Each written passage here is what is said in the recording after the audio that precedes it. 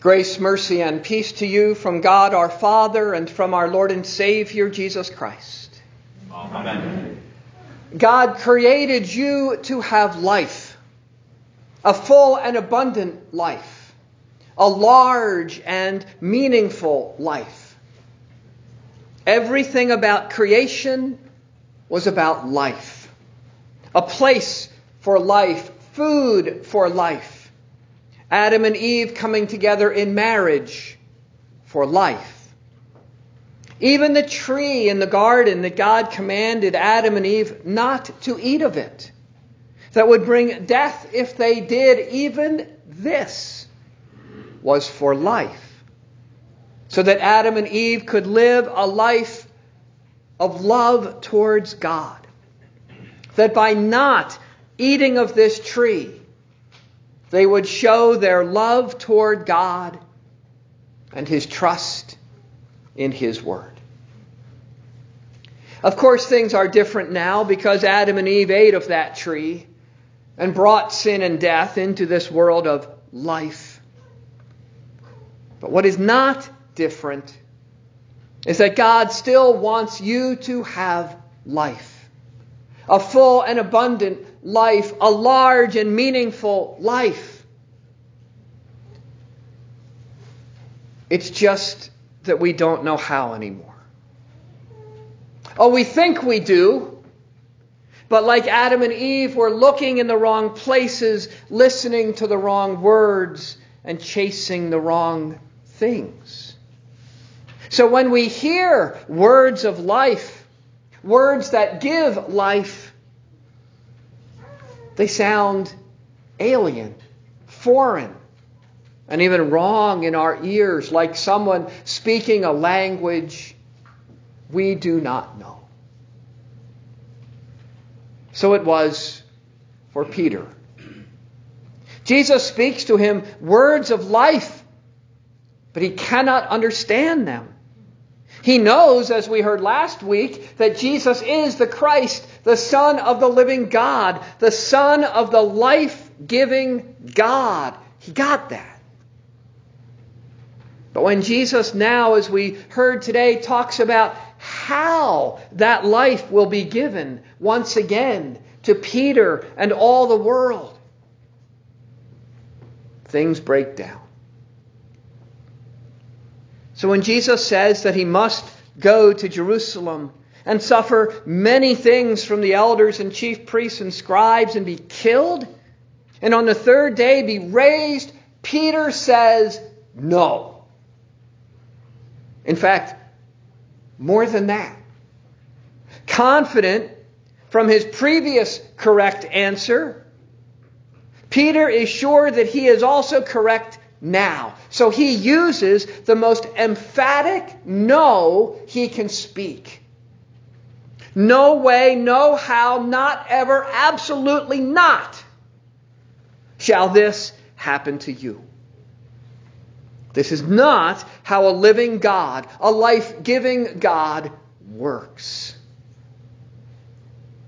If this was a test, Peter was sure he aced it. So imagine his surprise when he gets back the test with a big fat F on it. In thick, dark red. Because what else can it be when Jesus calls you Satan than a profound fail? Get behind me, Satan. You are a hindrance to me. For you are not setting your mind on the things of God, but on the things of man. You are not thinking or speaking like God. For this is how God gives life. The death of his Son for the life of the world. It must be so. There is no other way. Jesus will die for our sins so that he can break open death and the grave.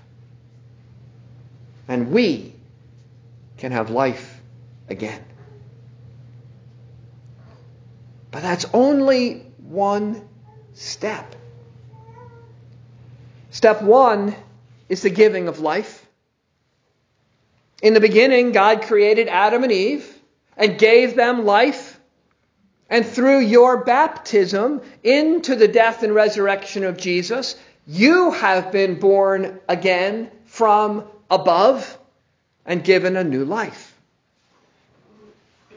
Now comes the living of that life. And here is where we get confused and look in the wrong places and listen to the wrong words and chase after the wrong things.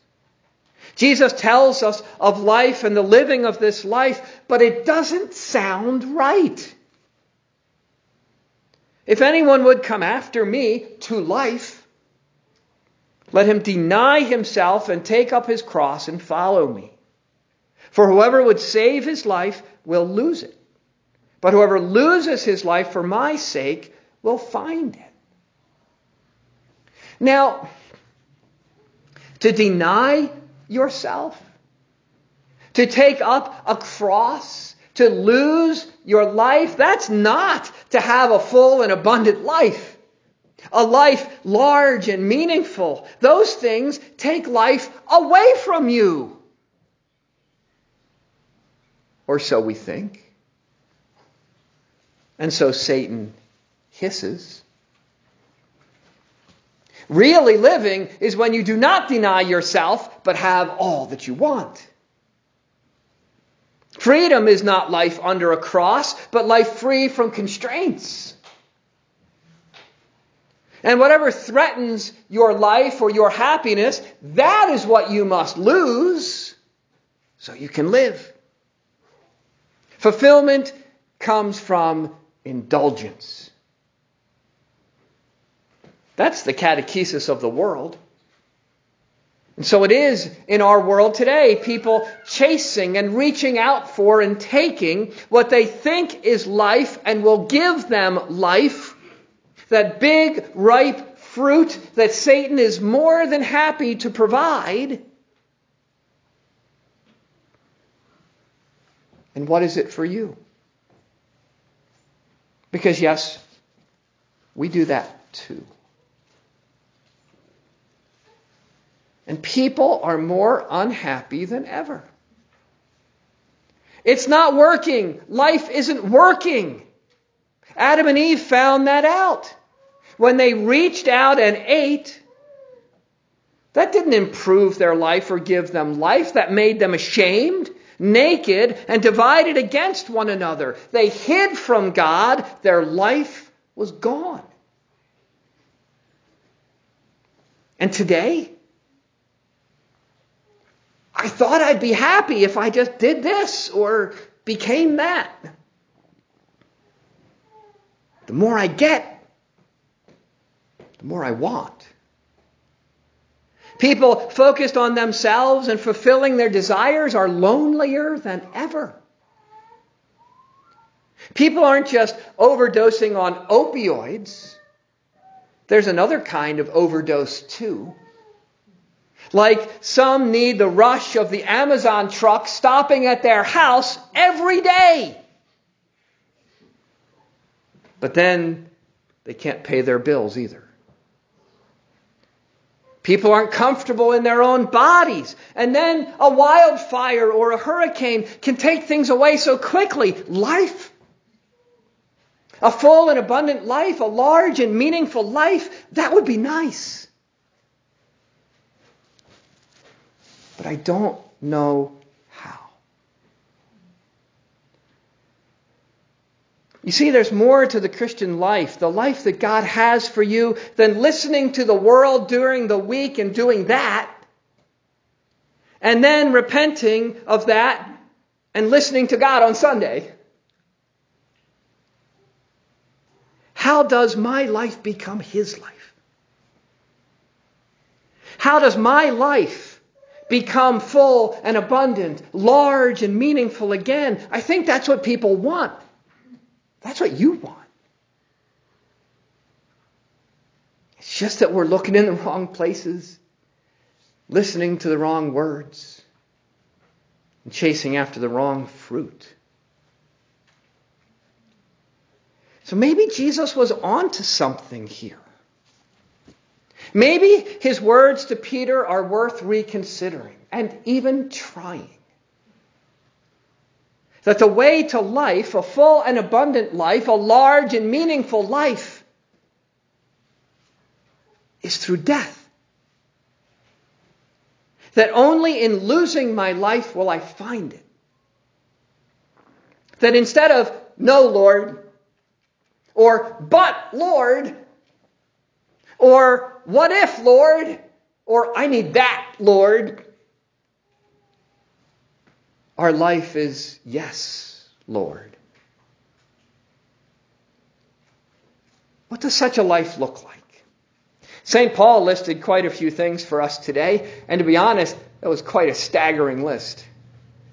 I won't go through it all, but some of the highlights: patience in tribulation, bless those who persecute you, feed and give drink to your enemy, associate with the lowly, don't avenge yourself, overcome evil with good, and more. And what all these things have in common is living a life of love and service toward others. That we stop living for ourselves and start living for others.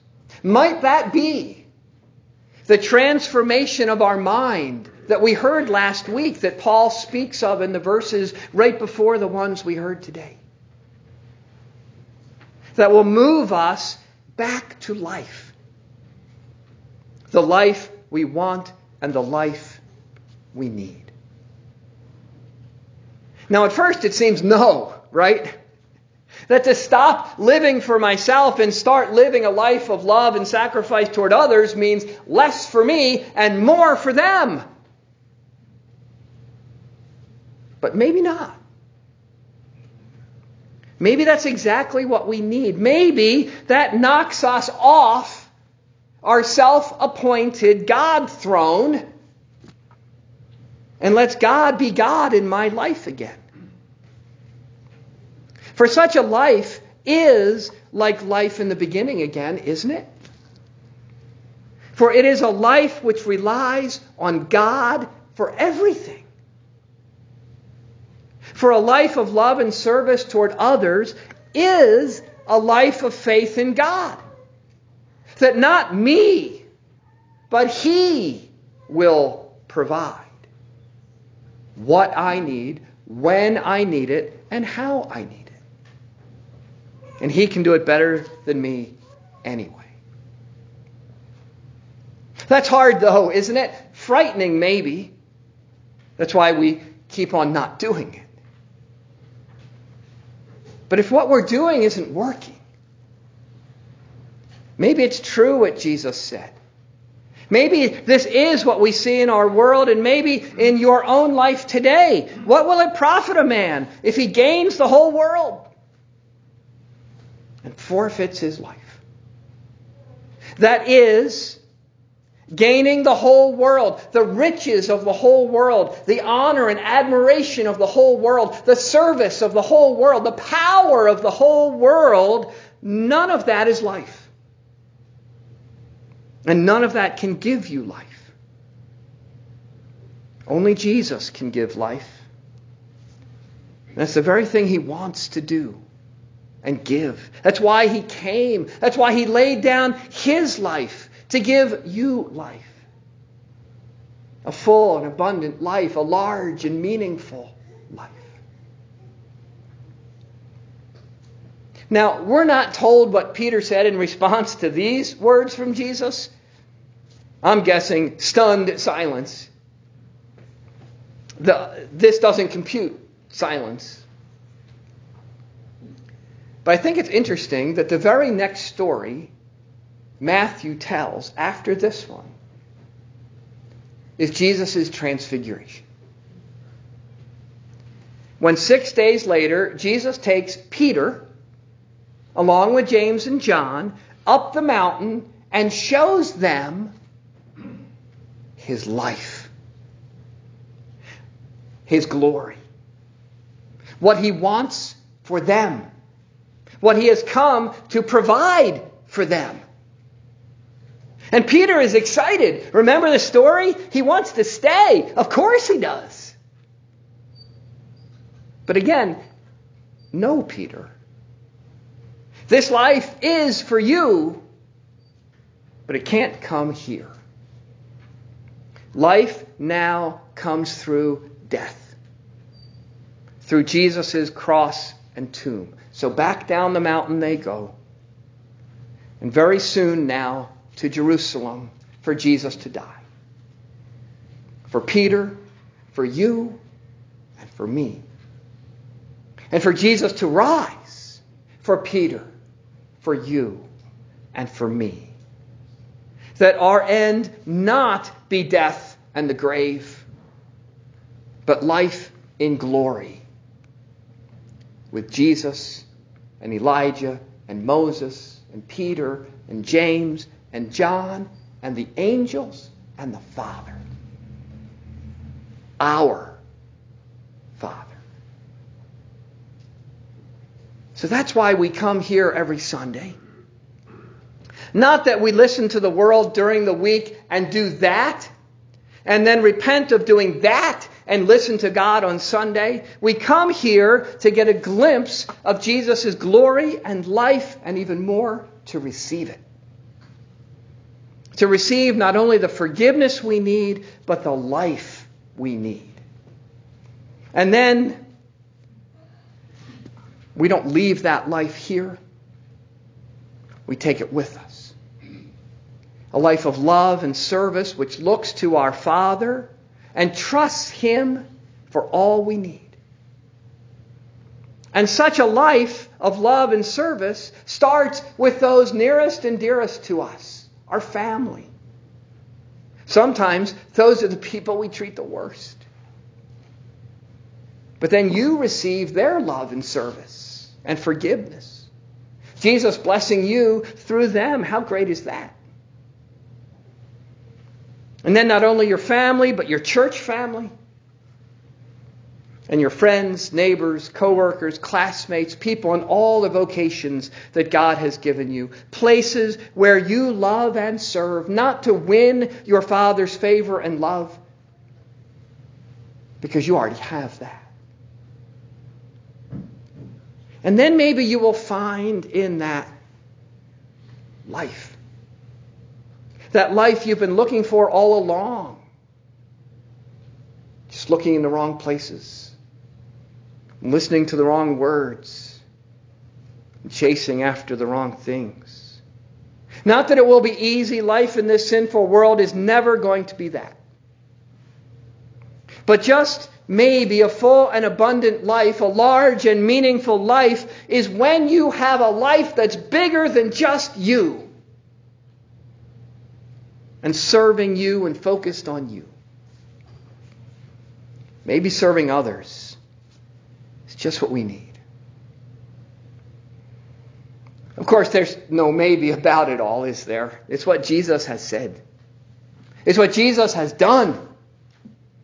It's what Jesus gives to you.